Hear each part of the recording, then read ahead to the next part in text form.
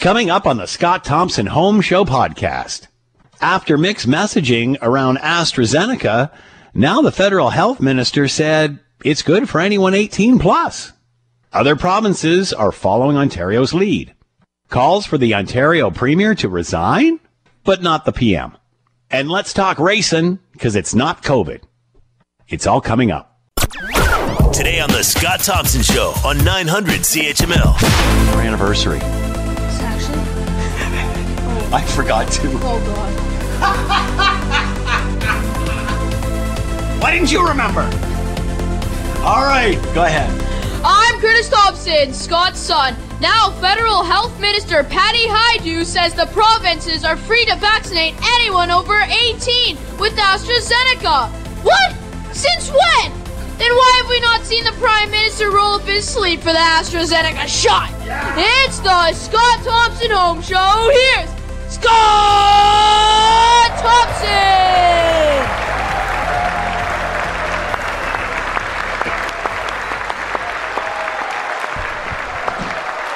Yeah.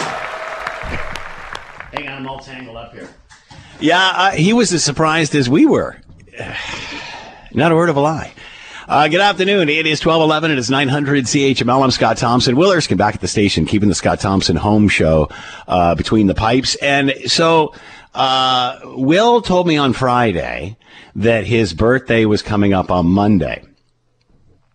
So, of course, yesterday the whole show goes by, and I don't mention anything of Will's birthday because I've completely forgot. It went in one ear and out the other. And then at the very end of the show, after we've already signed off, and I'm talking to Will on the intercom off air, he said, yeah, I mentioned something about his birthday. And it's like, was that today? And he goes, yeah, Will, why didn't you say something? Why didn't you tell me it was your birthday? So we could have actually wished him a happy birthday on his birthday, as opposed to the COVID gap that I'm experiencing. So on that note, I get up this morning, I'm in front of the computer and I'm doing all my stuff and I'm looking at social media and also, and all of a sudden on Facebook, one of those memory things come up from a year ago. And a year ago, it was our 20th wedding anniversary. And I sent out a picture of us on our wedding day and said, happy 20th to my wife in a lockdown. Well, that picture came up today as a memory, a year anniversary. And I look at it, it's like, what the heck's that? Is that our anniversary? And then I look at the picture, the date, because apparently once it wasn't going to resonate for me. Several times, like, yes, it's April 20th. And I believe that is my wedding anniversary. So, yeah, exactly. We didn't mention it last week, 2 weeks ago. We totally forgot. But we remembered her birthday on April 8th. So, 7th. So anyway. Good save. I walked into the kitchen this morning and my daughter's sitting there and my wife's at her little desk there. And I said, happy anniversary. And she just looks at me like she saw a ghost. She says, oh my, is that our anniversary? And then my daughter pointed out, well, at least you both forgot. So happy anniversary to my wife. Happy birthday to you, Will. But know that you're at least in good company that I don't seem to remember anything. And neither does my wife anymore, which is good for both of us. All right. Feel free to jump into the conversation. We would love to hear from you, perhaps how your COVID life is going. Send us a note via the website, Scott Thompson at 900CHML.com. Let's bring in Dr. Liz Mugga, president of the Ontario College of Family Physicians, and is with us now. Doctor, thank you for the time. I hope you're doing well. Yeah, thanks for having me, Scott. I appreciate being here. So I'm happy to say I got my AZ shot. I believe that it's the best thing to do, as I think the majority of the medical community are saying. But if you look at the timeline for AstraZeneca, February 26th, it's approved by Health Canada for everyone 18 plus. That's Feb 26th. By March 1st, the National Advisory Committee on Immunization says no one over 65 should be getting it. That's an efficacy issue, not a safety issue. Then by March 16th, NACI says now it's good for 65 plus. Then by March 29th, NACI says no to anyone under 55 due to the blood clotting issues. And then we have April 18th, Federal Health Minister Patty Hajdu says the provinces are free to use AstraZeneca on anyone over 18. What are your thoughts on the messaging around AstraZeneca now? Yeah. So, I mean, you're right to kind of point out I don't know what we would call it, bumpy, head-turning, mixed messaging on the AstraZeneca. And I would say as a doc, certainly I've kept up to date on all of those changes. In terms of where we're at now, I was delighted to see that Ontario decided to drop the age for AstraZeneca down to 40. And I noted that Alberta, Manitoba, BC followed suit. NACI, the Advisory Committee on Vaccination, is going to make their recommendation today. So listeners can stay tuned for what they have to say. But I certainly feel right now this is the right move in Ontario to drop the age down to 40. I mean, this is we're in a different time with this pandemic, with the variants, much more serious, a lot more COVID.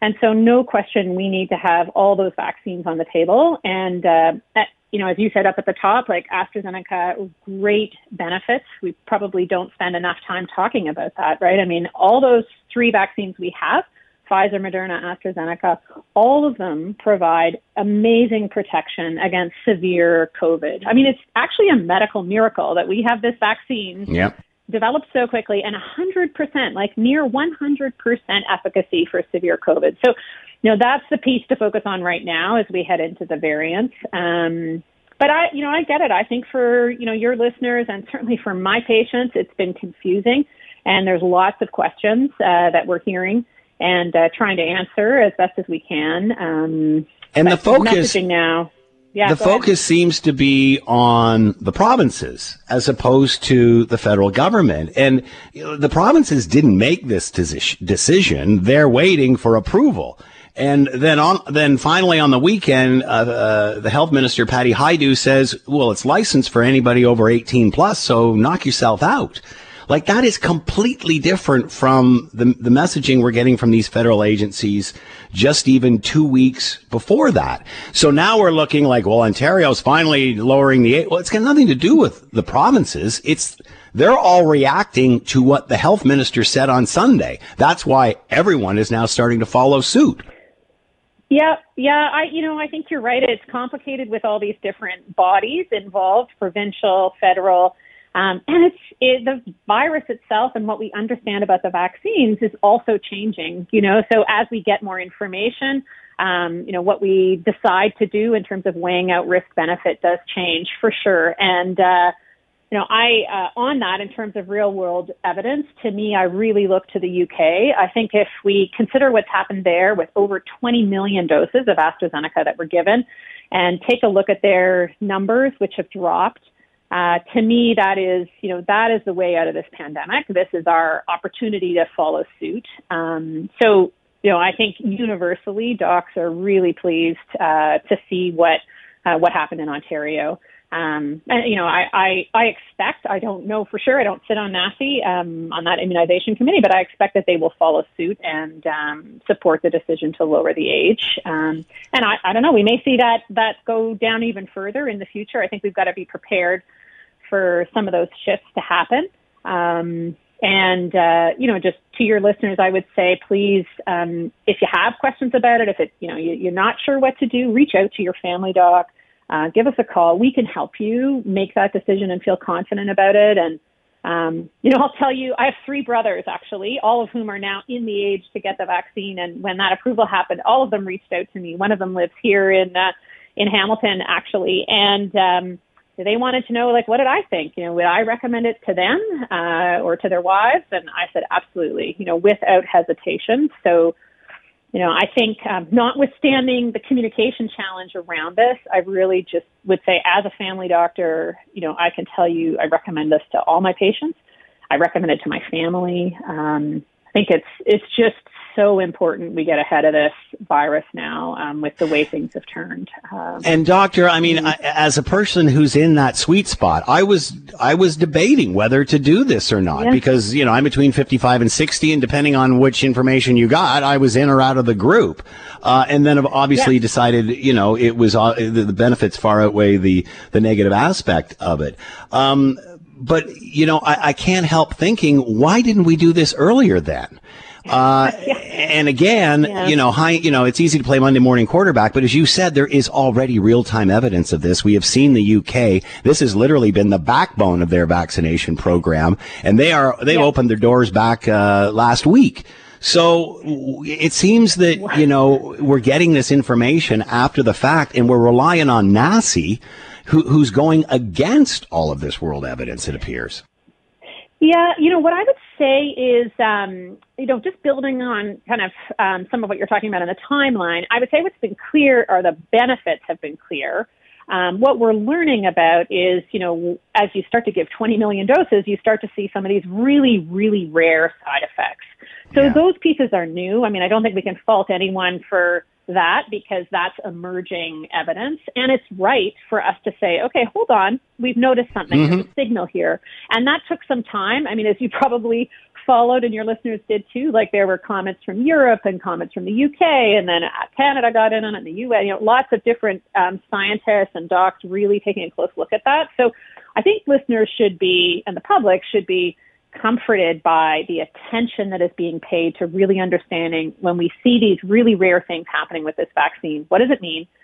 How often is it happening? Is it, something we need to, alter course or not? So I think that part around the risks is emergent. And, I think the comforting thing again would be we are all on the alert. Like I can tell you as docs, we know what we're looking for right now. We are informing patients about these very rare risks. We now can recognize it early. We know how to treat it. So those are really comforting things that tell us that the system is working in identifying these rare risks. So obviously there's been hesitancy, and the uptake for AstraZeneca has not been good, which is why we're seeing openings and cancellations. And I know this just from the pharmacy that gave me my jab. So obviously it makes sense to open it up to lower demographics if not everybody wants it in the 55 plus. But now, and again, we're trying to get this out because I understand it will expire towards the end of June and such. So we have this. We want to make sure it gets out. But have you heard rumors flying now that apparently the AstraZeneca shipments might be slowed down? Oh, jeez. I haven't heard that. I'm not at all surprised around supply issues. I mean, that's been the story of the vaccine rollout, is we just have to be prepared that we might not get exactly the numbers we wanted at exactly the right time, which is another reason to just go out and get it now and don't wait. And I would just say on the hesitancy, maybe I can share my own experience. So we, at our practice in Ottawa, we're offering AstraZeneca, and there would be a number of practices in Hamilton too that are family docs who are offering AstraZeneca in their offices. So when the change was made down to 40, we got opened our spots up, and we filled 250 spots in the course of an evening. Great. Because people just wanted to sign up and get it right away. So I feel like the public is, there's a portion who still have questions. And back to my point of please reach out to your family doc or to your pharmacist or someone you trust to get that information if you still have questions about it. But there is a groundswell of people moving towards getting this vaccine. And, I would just say to you, Scott, you are a role model to your community. And I'm so grateful for the media who are speaking out, about getting these vaccines and, showing others that it is really safe. It's incredibly effective. Now, I hope that this is what we start to see is more and more people stepping up and getting that vaccine. And the problem with the vaccine sitting on shelves will be something that, will diminish. Dr. Liz Mugga is with us, president of the Ontario College of Family Physicians. Doctor, thank you so much for the time and insight. Much appreciated. And again, if you have questions, your suggestion, talk to your family doc and ask the questions you need answered. That's right. Thanks so much. Take care, Scott. You too. All right, let's move on. Speaking of Speaking of COVID-19 and restrictions, obviously in the hot spots around Ontario, Southern Ontario, the Greater Toronto Hamilton area, individual health regions are implementing policies that are specific to them. We now hear Peel Region is ordering businesses with 5 or more COVID-19 cases to close for 10 days. We understand Toronto's going to follow suit. Let's bring in Marianne Domain, reporter for Global News in Toronto, and is with us now. Marianne, thanks for the time. I hope you're doing well. Hi, good afternoon. So what is Peel going to do? Yeah, so the medical officer of health in Peel Region today announced that any workplace in Peel Region that has 5 or more cases that are identified to have been reasonably acquired in the workplace over a 14-day period will have to close for 10 days. And so they're hoping that this will help stop the spread of these highly contagious variants that are not only spreading quickly, but more widespread in these workplaces, particularly in distribution centers, plants, large work areas like we've seen in, for instance, the Canada Post facility in Mississauga and Toronto, where there have been hundreds of employees that have been infected, and in some cases it's resulted in fatalities. So that's what they announced today. Again, the hope is that, by closing these places down quickly, they can stop the spread and get in and investigate quickly as well. What about the businesses involved? Because from what we hear, these are large companies, large outfits, large facilities that employ a lot of people, and obviously we know what that situation is all about. But I mean, for example, someone like a Canada Post, we heard paid sick days is a big deal for a lot of the opposition. Will they be getting all of that? Are any of these companies stepping up? Are they all doing their part to help this out as well? Well, that's the thing. The medical officer of health in Peel Region can only strongly recommend that employers pay these workers who would be off either self-isolating or recovering from COVID-19 sick pay. They can't really tell them they have to, only strongly recommend.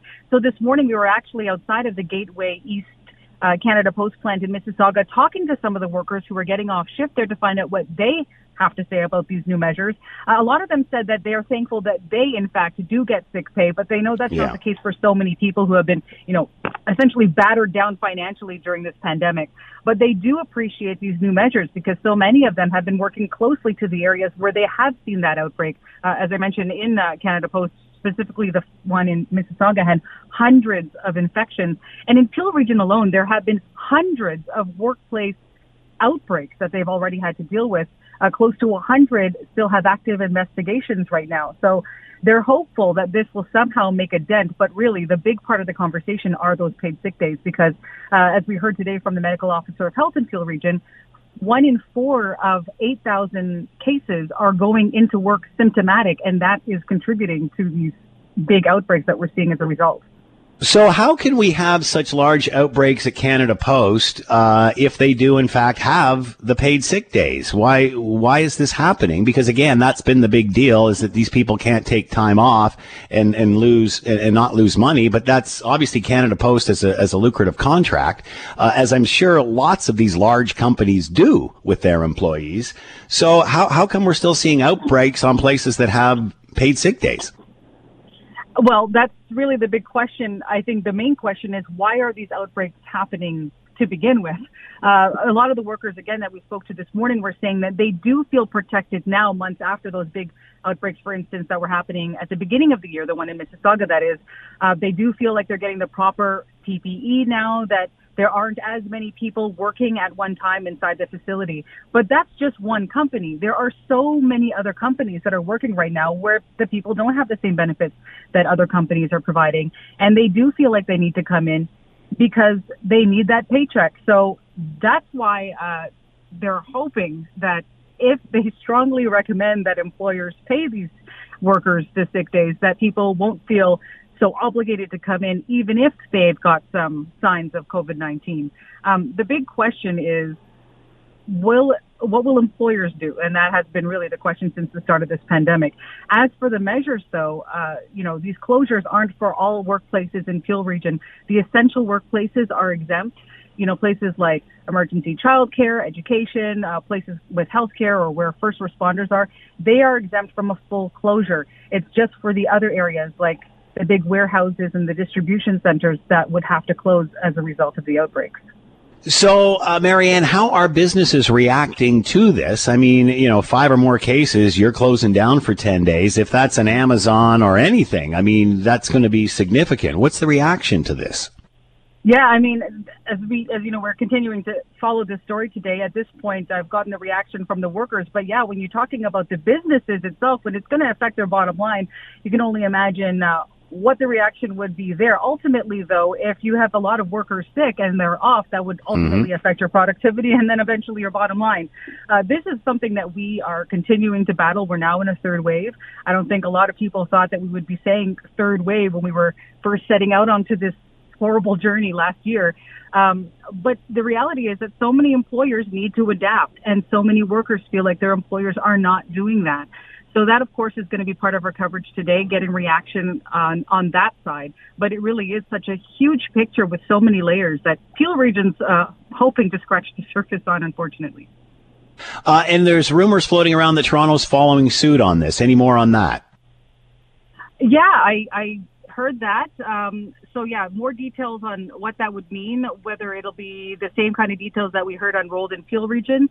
I know Sean O'Shea, my colleague, he's following that story today, so he will continue to chase down the officials in Toronto to get more details on that. But it is good news if you look at it from the safety of workers' perspective. So many workers have said that they feel unsafe going to work, knowing that they do have to go in, they have to earn that paycheck, but some of their coworkers that they work very closely with are exhibiting signs of the virus and are not staying home. So if this is going to help in hotspot areas like Toronto and Peel Region, we're going to have to wait and see how this works out over the course of this remaining stay-at-home order and lockdown. But this is going to be in effect as long as that is in effect as well.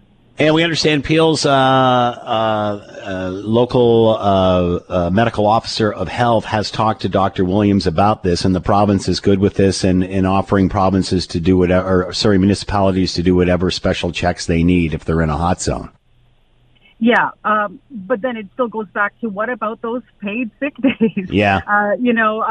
You can do as many checks and investigations as you want, but if workers continue to go in sick, well, then that's another issue. And it just continues to feed these outbreaks, the hundreds of outbreaks that they've seen, for instance, in Peel Region. So that conversation is still not over. That fight for workers is still not over. But the fact that the medical officer of health in Peel Region is at least recommending it publicly to these employers to at least consider it, for these workers who have been working so hard during these 3 waves of the pandemic is hopefully a start. Unfortunately, it's a start that's come too little too late for so many workers in this province. Marianne Domain with us, reporter for Global News in Toronto, covering the story. Peel Region orders businesses with 5 or more COVID-19 cases closed for 10 days. Make sure you're watching Global News tonight for more on all of this. Marianne, thanks so much for the time. Be well. You're welcome. You too. All right, British Columbia implementing the exact same roadside checks that got Doug Ford in trouble over the weekend. Will the NDP face the same sort of criticism that the Conservatives have in Ontario? Premier John Horgan says as of Friday, new orders will come in to restrict people's ability to leave their health authorities. This will be conducted through random audits, not unlike roadside stops for counterattack during the Christmas season. They will be susceptible to all travelers, not just a few travelers. And again, they will be random, and there will be a fine if you are traveling outside of your area without a legitimate reason. Horgan also says BC Ferries will stop accepting bookings for trailers or campers, and signs are also going up on the Alberta border telling travelers not to enter BC unless it's essential. Dr. Henry also says she is looking at new measures when it comes to people from out of province making recreational reservations. Janet Brown, Global News. NDP leader Andrea Horwath called it a police state over the weekend when Doug Ford announced the restrictions. It was a police state. I wonder if she has had that discussion with her provincial counterpart, Premier Horgan, the NDP premier who has just implemented the exact same restrictions that Doug Ford got called out for on the weekend and had to walk back. Wow. We got a Conservative premier that's acting like an NDPer. And that's why the NDP and the liberals are furious, because he's going right down the middle. And I think this is hilarious. She's calling it a police state when her provincial counterpart is done even more than what we have done when it comes to restrictions in regard to pulling people over. Also, BC did not have a masking mandatory bylaw for its students until after Easter, when they implemented their lockdown. They also did not get their online booking portal opened up until after Easter. Can you imagine if that was the case in Ontario? There'd be rioting in the streets. There'd be anarchy. The premier must resign. Get all of your AstraZeneca out of the freezer and go home. Unbelievable. Look at that. Doug Ford, mirroring the works of NDP Premier Horgan. My goodness, the heads must be spinning in the Liberal and NDP camps as they can't really figure out if this is conservative land, if this is, because that's such an easy target, right? All right, let's move on. Bring in Thomas Tenkate, professor at the School of Occupational and Public Health, Ryerson University. Thomas, thanks for the time. I hope you're doing well. Yeah, great to be with you, Scott. Thank you very much. So I'm sure you heard the preamble. I mean, we know over the weekend people were furious at the police state actions of Doug Ford. Now we're seeing the NDP do the exact same thing in British Columbia. Are you surprised?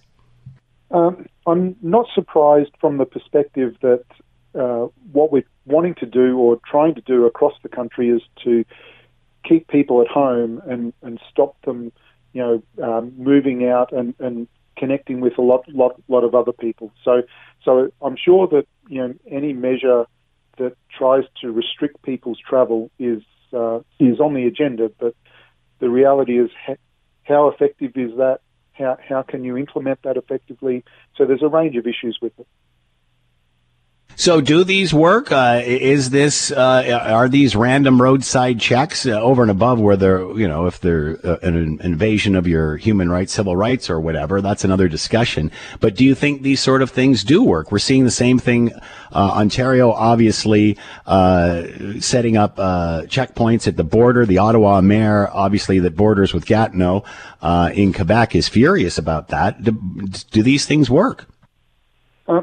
I think they work to a certain extent, particularly, people who might think twice before they start travelling. But for a lot of people, I don't think they work too well. And, and I think that's one of the things from a public health perspective. When we look at any of these public health measures, we have to say, well, how acceptable is it? And that depends on how proportionate is it.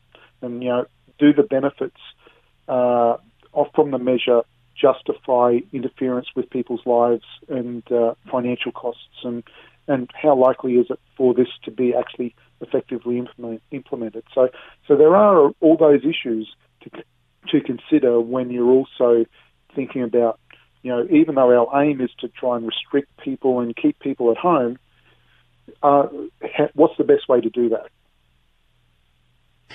British Columbia is now home to most of the variants per capita, has the most variants per capita of any other province. Is this too late for them? Should they have restricted travel earlier? And, again, a lot of no matter what you do on the land borders, that's the provincial jurisdiction. If the federal government still has people flying in and out, that's how the majority of the variants are spread, no? Well, definitely. Or brought into the country, per se. Yeah. So definitely, with the variants being much more transmissible, anything you can do to try and decrease people coming into contact with crowds of other people is what we're wanting to do.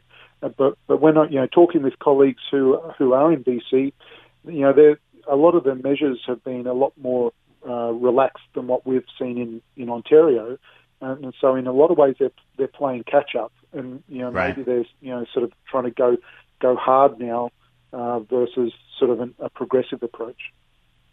What do you think the reaction of the citizenry is going to be? We obviously saw over the weekend, it looked like both sides of the political equation were upset with Doug Ford. Do we expect to see the same thing in British Columbia?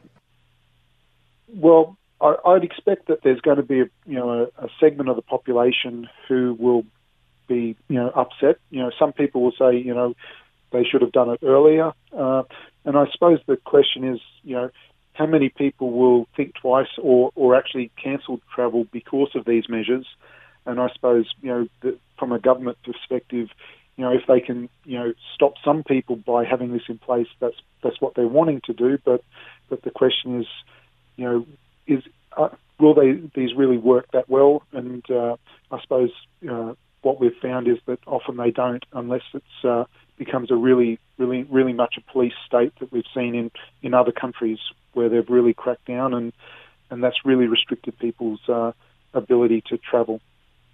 Your thoughts, Thomas, on the reduction of the eligibility for AstraZeneca down to 40 plus?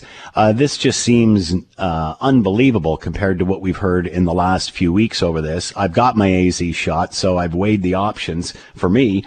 But are you surprised that we're down to 40 now, especially after all the confusion in the northern demos?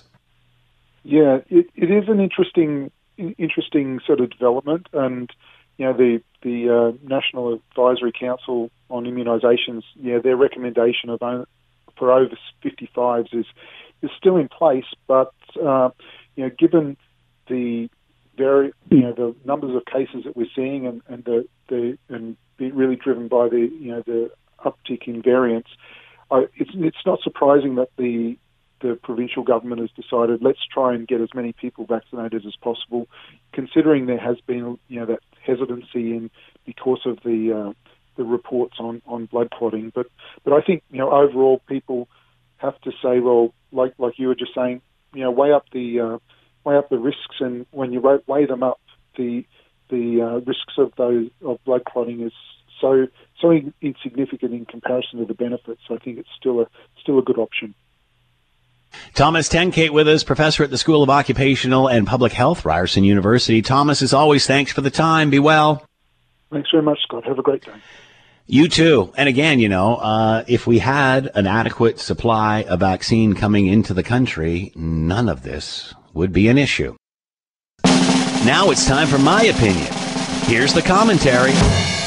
Is there any doubt why there is so much hesitation around the AstraZeneca COVID-19 vaccine?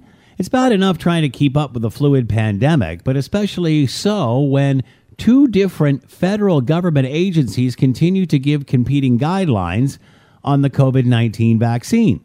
For example, February 26th, Health Canada approves AstraZeneca for those 18 plus. March 1st, the National Advisory Committee on Immunization, NACI, says no to anyone over 65 due to a lack of data on efficacy. March 16, NACI now says good for those over 65. But by March 29th, NACI updates and says no to anyone under 55 due to blood clotting issues. Now, this past weekend, as Canada is crippled by a lack of vaccine supply, Federal Health Minister Patty Hajdu says the provinces are free to use AstraZeneca on anyone over 18, adding there was nothing stopping provinces from more widely using AstraZeneca. What? Since when? Since the only vaccines in freezers are the AstraZeneca no one wants due to your bizarre mixed messaging? But I guess this is all the province's fault, too. I'm Scott Thompson. You're listening to the Scott Thompson Show podcast on 900 non-essential businesses while helping those local businesses and workers who are impacted with direct financial support. Bring paid sick days to Ontario. Paid sick days for every single worker and paid time off to go get your vaccination. We also want to see a full and complete repeal of the police state that Doug Ford brought to Ontario. Stop the Doug Ford police state. Man, that is rich. A conservative with a police state. Andrea Horwath in full form, leader of the NDP, and calling it a police state over the weekend. Premier Horgan has done the exact same thing in British Columbia. Let's bring in Michael Taube, Troy Media syndicated columnist, contributor to the Washington Times, former speechwriter for Stephen Harper. Thank you for the time, Michael. We're going to jump all over the place here, but let's start with the province. I cannot believe that, we've got the leader of the NDP calling the Ontario Premier, starting a police state when the NDP in BC are doing the exact same thing. And now we want our Premier to resign. Well, yeah, and it's also kind of interesting that she's still using this sort of language, and I agree that they're not using it as directly as they were a couple days ago, because it would be a little hard to, because there is no police state in Ontario. Yes, the measures that were being considered or that were proposed on Friday were draconian in nature. I don't disagree with Andrea Horwath at all on that. However, if she remembers, and others remember, on Saturday evening, after an enormous amount of pushback against the Ford government, two of the controversial policies were removed. The first one, which was pretty fast, was the fact that playgrounds would be shut. Well, they're all open now, so that obviously came away. But in terms of the temporary police powers, because so many police services in, Toronto, Ottawa, London, parts of Northern Ontario, all throughout the province said that they would not engage in the random stops, the Ontario government moved away from that. And just directly, Solicitor General Sylvia Jones said police now would only be allowed to stop individuals they have reason to believe were participating in what she calls an organized public event or social gathering. In other words, it's basically back to where it was before for the most part. And I agree that the Ford government shouldn't have considered moving in that direction. It was a bad idea to enhance the police, to enhance police powers. Obviously, it is draconian. The Ontario Provincial Police, the OPP, were certainly ready to move ahead and deal with it, but there was enough pushback overall that really the discussion is no longer necessary in Ontario. But you're absolutely right, and I heard your monologue off the top, Scott, and you're correct. In BC, the same thing was proposed, but the difference there is the same thing is in place. However, to expect the Ontario NDP leader to go after a BC NDP premier would be, should we say, too reasonable in theory? I find it amazing, though, and let's be honest, Dr. Bonnie Henry, I don't think there is another doctor that's got better bedside manner. My goodness, she has incredible bedside manner, but that doesn't necessarily mean that all of her policy is sound. And again, we've been masking in Ontario schools since September. They just made it mandatory for grade 4 to grade 12 at Easter. Same thing with the online booking portal. Theirs is at least a month, 6 weeks behind Ontario's. So, but none of that seems to come up. Yet whenever I have an expert on, which province is doing it? Oh, BC. BC's doing it great. They're not anymore. You see, that's not accurate. Well, there's been points during all of this where every province has seen it spike and has led the way at one time.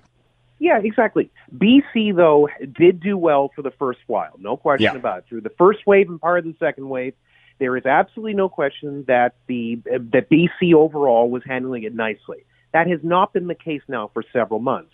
British Columbia, much like the rest of the province, or most of the province, there are obviously some provinces which have been fine throughout. Saskatchewan's been fine throughout, basically. Parts of Atlantic Canada have. But BC is no longer that way. I'm not saying that they're necessarily suffering as much as Ontario, Alberta, Quebec have over the past, let's say, second and third waves, so the past couple of waves. But BC has caught right up, and as you correctly said, they now have a mask policy in place for children in schools, whereas if they had done it even, say, a few months beforehand, when they saw that there was a bit of an uptick in the numbers of active COVID-19 cases, and they could have acted proactively and tried to prevent some of it, they diddled around, like, unfortunately, quite a number of, politicians around the world have, including in our country. And because of that, BC's COVID-19 case number has gone up quite a bit in the past few months. And now they've taken measures that, other parts of the country already have. So to use BC as a model, or if you continue to have experts who come out and point to British Columbia as an example of what to do during the pandemic, the first couple waves, you might have an argument. But since the middle of the second wave and into the third wave, absolutely not. So are you surprised, Michael, that, we're having calls for Premier Doug Ford to resign while the Prime Minister is smiling his way to a majority government, it appears? Yeah, I mean, a lot of that obviously started when there was a piece that ran in the Washington Post by a person who's actually a Canadian, David Moskrup, who is a contributing columnist for a section called Global Opinions, which looks at international politics and current events, including Canada. And the reason I know that section quite well, Scott, is I also contribute to that section. Not as frequently as Mr. Moskrup, but I know how it works. So when he came out and said that, a lot of people, firstly, they didn't look at the byline, which people typically don't do when it comes to reading columns and op-eds, and they didn't realize that David Moskrup, was from Canada. They thought initially, and quite a few people thought, that it was the Washington Post in the United States telling Doug Ford to resign when it was a Canadian-based columnist saying that. Now, obviously, David Moskrup is entitled to his own opinion. No one is questioning that. But to make that the starting point, or for people to say that, Moskrup in the United States is saying exactly what we should be saying in Canada. Firstly, Doug Ford is not going to resign. So you can say this as much as you want. Not you obviously, Scott, but anybody can say it. It's not going to change anything. Doug Ford has been, was elected in 2018. He will sit till 2022. He runs a majority government. Yes, his poll numbers are down. Yes, there have definitely been struggles as of late with COVID-19. I'm even sure that people within the Ford government would privately admit that as well. But that does not mean that he necessarily has to resign because of, unfortunately, hitting a various amount of pitfalls, which pretty much every provincial premier, and as you stated, and I'll get to him in a second, the prime minister of this country has faced, and as well because he had basically a bad 72-hour period, which actually in one of my columns in Troy Media I actually wrote about. Yeah, it was a terrible 72-hour period, not just from the controversial policies I mentioned to you, but just people just sort of saying that, it's just been going on and on. Then you include all the problems and the fact that we've had to close down the schools again, both public and private. I agree that there have been many difficult situations that Ontario Premier Doug Ford has faced, but it's easy to sit in your armchair, point fingers, and say, I could do better. No, they couldn't. And if you look at the people he has as political opponents, people like Andrea Horwath of the NDP or Stephen Del Duca of the Ontario Liberals, both of them are speaking on a level where they live in a bigger fantasy land than most others do. They would be terrible in that spot. They would face similar pitfalls or worse.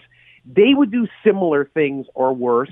The fact is that during a global pandemic, no one who's in politics necessarily has a handbook sitting in front of him, her, them in terms of how to handle things.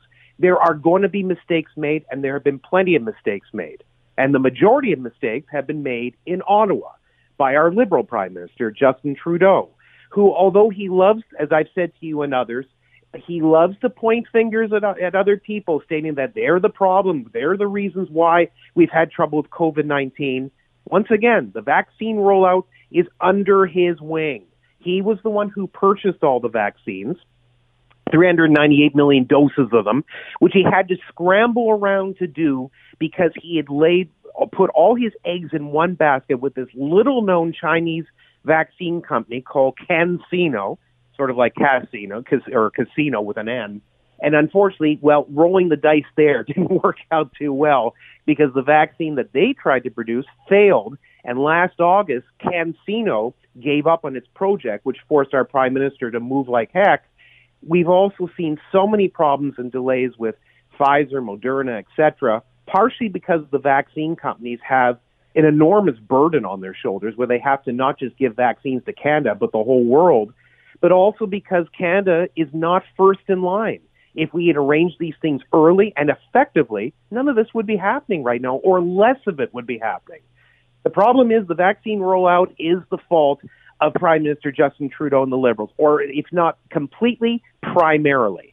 The provinces have made mistakes, including Ontario, and we've also had trouble in Ontario and other provinces with the vaccine rollout after the federal government gives us the drugs. And so we understand that there are problems from that position or that transition. But, again, people are always looking at the provinces for the problems because they're more direct to the people.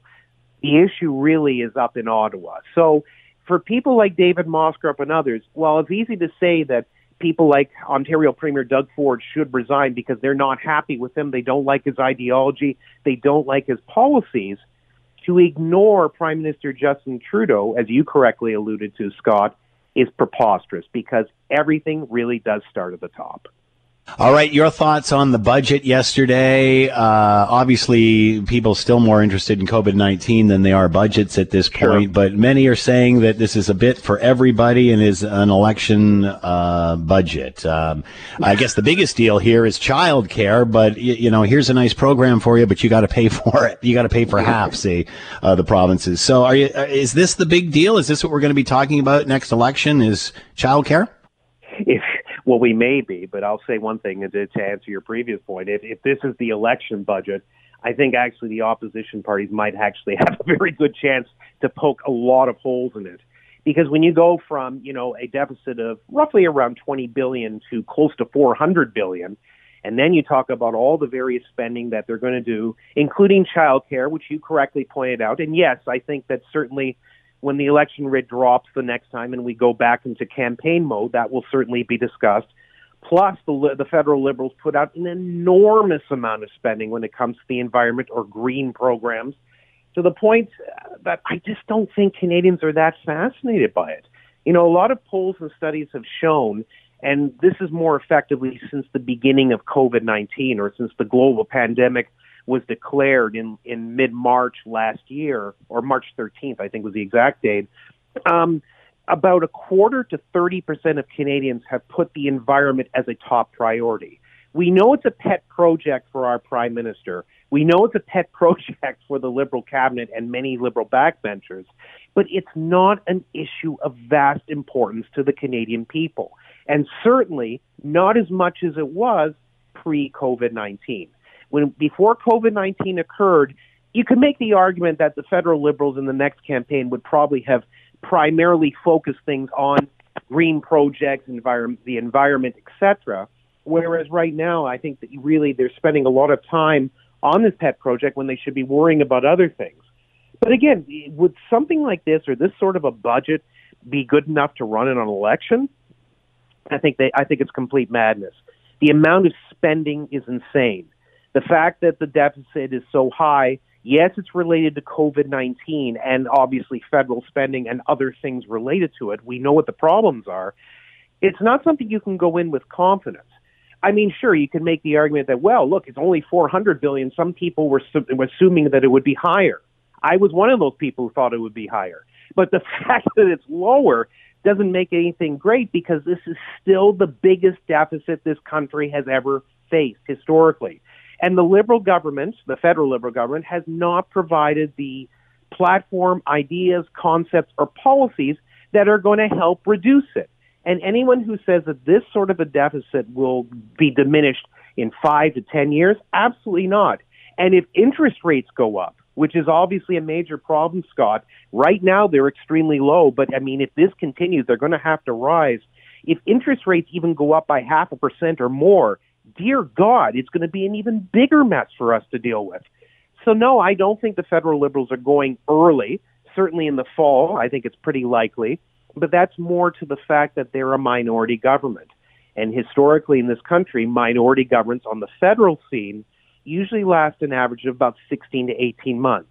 In the fall this year, Trudeau will be a little bit ahead of that, but much the same way that, say, Stephen Harper was during his first minority government. 20-plus months is not, has happened a few times in this country's history for a minority government to eventually then just basically start another election and try to be reelected. But no, I mean, this was a terrible budget. It's an enormous deficit. They are spending taxpayer dollars like drunken sailors. And if Canadians are content with something like this, or if they feel that this is the best they can do, that Erin O'Toole and the Conservatives, Jagmeet Singh and the NDP, etc., can't do better, then that's really actually a sad fate that we sort of have in front of us, that these sorts of policies will become part of the government of the day. And just quickly, just circle back to childcare just for a minute, $2 billion sounds like a lot of money for childcare, but as some people pointed out, and maybe you already have in your show, Scott, $2 billion is actually the price tag that Quebec does in its province alone. How is $2 billion going to be spread across the rest of this country and work effectively for childcare? That's something they still haven't said. And interesting, something that has been promised by the Liberals for the last 20 to 30 years. Do you think we'll even see this? You know, it's interesting. A lot of Liberals, including some talking heads that I know, have sort of come back and tried to make the argument that, well, no, we've actually brought in childcare. We've worked hard on childcare. We brought aspects of childcare in, and they've been successful. That's an interesting way to look at it. But the only universal childcare or daycare plan, if you'd like, that was ever really considered or thrown out there was by Paul Martin.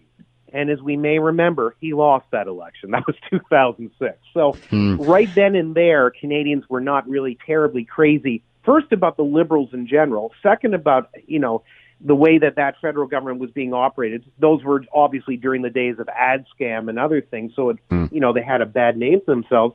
But childcare was not a big seller in 2005, 2006. It really wasn't.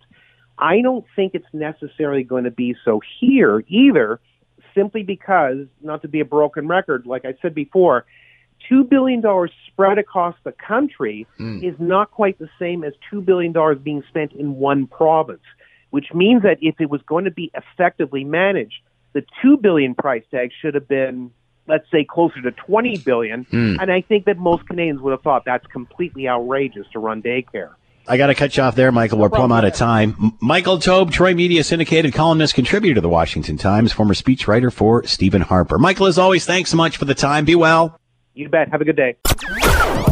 Hey, talk about racing instead of COVID. Bring in Eric Thomas, host of the Raceline Radio Network. You can hear Sunday nights right here on CHML. And my goodness, we have not been talking about racing enough, so it's time. Eric, how are you? I hope you're doing well. I'm good. How delightful to be back on with you. Just a little point of order. I got jabbed, I think, the same day you did, and I did the AstraZeneca thing. So I believe the scientists over the politicians, and I think it's fine, and I'm good. I don't feel anything different. I'm not afraid of this blood clot malarkey. I mean, And other than the horn growing out of my head, I'm perfectly fine. Yes, and I suddenly will start talking in a foreign language. Other than that, I'm okay.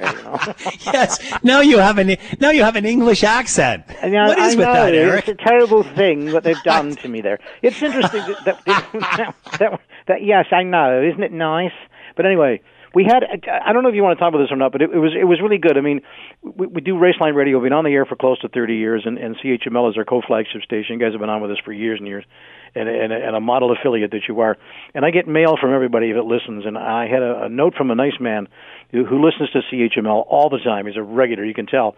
And he said, I like your show, Eric, even though I'm not much of a racing fan. And that's always a really good compliment because we put a lot of production element into it, a lot of speed and a lot of entertainment into it. And that's always good when I have people say, I like the sound of your show. I don't really like racing that much, but I like listening to that. And he said, what I also really enjoy is when you jump on the air with the CHML hosts outside of Raceline, and the one that I really miss is the Scott Thompson one. And I explained, I said, well, we talk when there's a racing story come up or the season start, whatever, and we're not going to do one every day, or every week even. But I enjoy doing them. You and I are friends and gearheads for sure. And I said, you know what? And then I get a call from the producer, let's do one. So I sent a note back to him. I said, listen today, because we're going to be back on. There you go. It's nice to get that feedback. It really is, and I appreciate the people listening to this and also to the show on Sunday night. 8 o'clock. Plus, people want to hear something that's not COVID related, and we've been hitting it real hard for like a week and a year and a half. But man, it is what it is. All right, so where is the racing season now locally? I mean, I know you're a huge dirt track guy and whatever, but what about the local tracks? Are they going to open up? Well, you know what? Your timing could not be any more exquisite because. Just before I jumped on the air, I got a note from Erica Bicknell at Bicknell Racing Products. Her dad, of course, Pete Bicknell, multi-time modified champion, car builder, Canadian Motorsport Hall of Famer, along with yours truly, and, of course, the longtime owners of Merrittville Speedway, Canada's longest operating and oldest dirt track, now owned by Don Spies, at the corner of Merrittville Highway and Holland Road, just south of St. Catharines, between St. Catharines and Welland. And she asked me if I could give a hand to what they have put together. And a guy by the name of Mark Rinaldi at Brighton Speedway, that's in the Belleville area. It's an asphalt track. They have formed, and they did this last year, called the Ontario Motorsports Promoters Group. And Mark Rinaldi heads that up. They were able to go to the government last summer during the lockdown because of COVID, and at least got the approval to let, big deal, 100 fans in, and they were at least able to stage a couple of exhibition races just to give the guys something to do. Everybody had to have masks on, et cetera, et cetera. Well, so far this year, again, they're in the same boat. Merrittville was supposed to open their 70th consecutive season of operation last week, but that, of course, is on hold because the government still isn't giving us any indication of what's going to happen to outdoor events like speedways, asphalt, whatever, whether it's, Sauble Speedway or whatever it is, asphalt or dirt, trying to get some kind of a directive from Queen's Park on when they think they might be able to open it. Is it going to be May? Is it going to be June?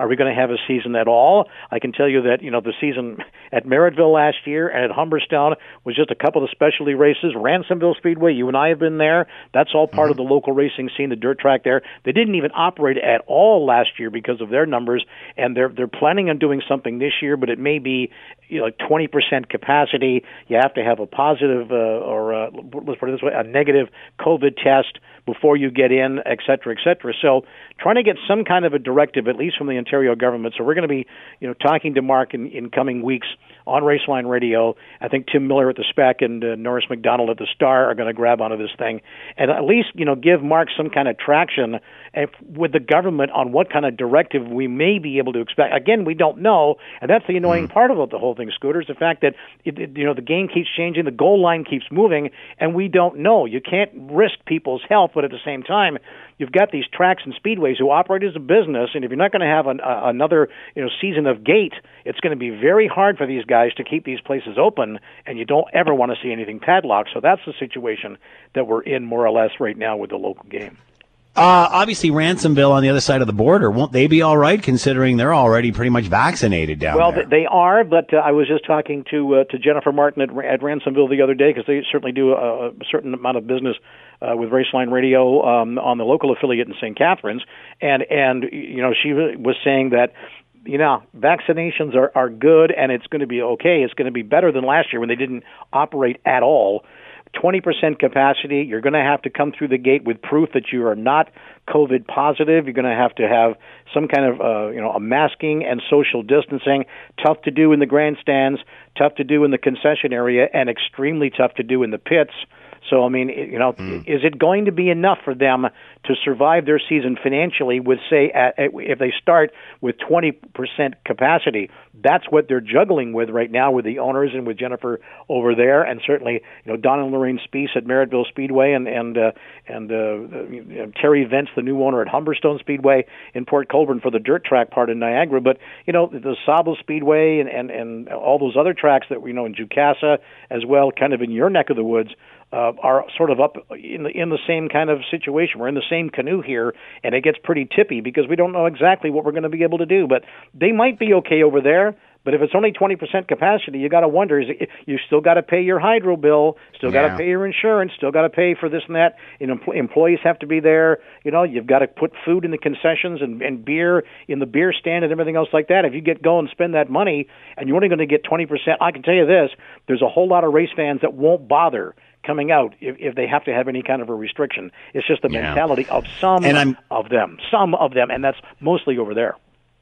And I'm guessing Flamborough, Ohsweken, all in the same boat. Pretty much. Ohsweken is in the same boat. I mean, if it's going to be against the restriction laws in the spread of COVID, how can you operate with no fans in the stands? You just can't do that. They don't have the television infrastructure that that NASCAR has and Formula One has.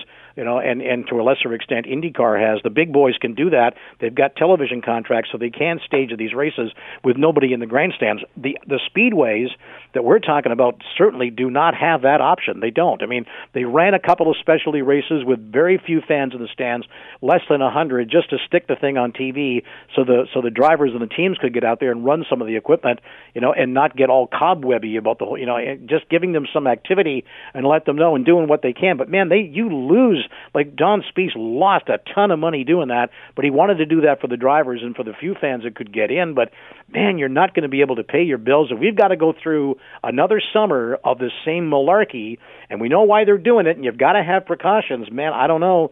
I hope their bank accounts are big enough to absorb it, but I can tell you, just guessing on the outside, a few of them won't, and that won't be a good thing if somebody has to padlock their park because of what's going on. So this association at least wants to get, it's tough to predict, again, because the goal line keeps moving. We don't know what situation we're going to be in with the numbers soaring the way they are now, the way we're seeing in Ontario. I mean, Merrittville's opener has already been postponed. Who knows what's going to happen, but, at least get a dialogue with these track operators so we kind of get some kind of an idea that they know. Ford keeps saying, my friends, we're in this together. Well, are we or aren't we?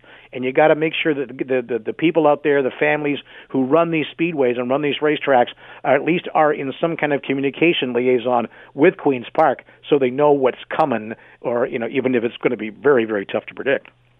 So, are you seeing a growing interest in dirt racing? Obviously, the NASCAR Truck Series raced in the dirt to start a few years ago. We saw the Cup cars go to Bristol in a dirt track. I understand even the Pinty Series is gonna do a dirt race. Why the interest in this now? Yeah, plan for Ash Weekend. And Ashwegan, that's amazing. Yeah, well, exactly, it is. It certainly is, and. They ran the trucks, the NASCAR trucks at Eldora. They didn't do that this year. They did it at Bristol. But, there has always been a lot of interest in dirt track racing. It didn't filter back up. I mean, where the hell do you think asphalt racing started? I mean, this is getting back to the history of the sport, which I think is great. It goes right back to the roots of the sport, and, sprint cars or dirt late models or modifieds or whatever it is. That's where it all started. You just carved a track in the middle of a farmer's field, put up some seats, sold some Pepsis and hot dogs, and away you went. And that's where the sport started, and then it branched off to the asphalt tracks. But, it's NASCAR with the Bristol thing and the experiment there, trying to get some kind of an attraction to get eyeballs back and try and get the ratings up. But it's a really nice trip in nostalgia. So there's always been a really good groundswell of interest in dirt track racing. It's just getting a little closer to the top with asphalt stuff, and that's always good. But anybody who really knows the game knows there's always been a direct historical connection between the dirt track stuff that still flourishes and is still very popular, and the asphalt stuff, like, that they even branched off to things like Formula One and IndyCar and even on the NASCAR pavement side. I looked on the truck schedule just before we came on here, and it looks like the NASCAR trucks are going to go to Canadian Tire Motorsport Park, Mosport, for their September 5th race, which is Labor Day weekend. Mm-hmm. So obviously they feel reasonably good about that. But again, as you said, what about borders open and that sort of thing? If the border is still closed and we're still in this quarantine situation, there's no way they're going to run that. I mean, IMSA Sports Cars already canceled their gig, and now we don't know what exactly is going to happen with the F1 Canadian Grand Prix in Montreal. Formula One can't come to Canada, on airplanes and quarantine for 2 weeks. Mm-hmm. It's just not going to be practical. So they want to do it their own way after 1 week. We don't know. The latest we're hearing, of course, it didn't operate last year because of COVID. There's a threat it may not happen again this June. If it happens, they may be able, but it's going to be a lot of juggling for F1, which they had to do with their schedule last year. They may try and run the Canadian Grand Prix in Montreal in the fall, as long as our numbers are okay. But if the border is still technically closed and you still got to do all this quarantining, there's no way anybody's going to come over the border with a race team or any kind of a hauler or any kind of a series official like F1 if they have to fly everything in. It just isn't going to work. So we're still at the mercy of this damn pandemic, and we have to be responsible.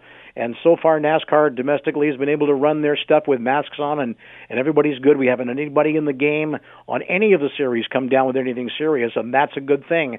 But, it's not the same without a lot of fans in the stands. I know NASCAR's been filtering some back in, and IndyCar guys the same thing. But, it still ain't normal, and it's still not the same. And we need to keep jabbing. We need to keep vaccinating so we can get on top of these numbers so we can at least get it back to something close to normal. Because if we have to go through another summer where it's pretty much dark, that's not going to be a good situation. Eric Thomas with us, host of the Raceline Radio Network, and of course you hear him every Sunday night right here on CHML, talking everything racing and hopefully getting a season in this year in some form or another. Eric, as always, thank you so much for the time. Be well.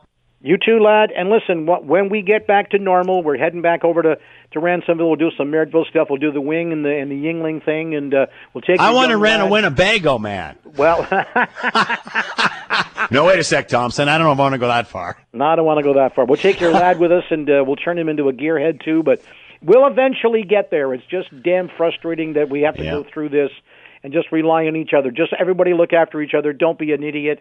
Wear your mask. Don't gather socially unless it's in your own bubble. And you know what you need to do. And don't listen to the conspiracy theorists out there. And we'll get back to normal sooner or later. And whenever there's a break on the racing scene in terms of COVID and all that we need to do, well, you'll hear it first here on Raceline Radio. 8 o'clock Sunday nights right here on 900 CHML. Scooter, always a pleasure. Let's do some more.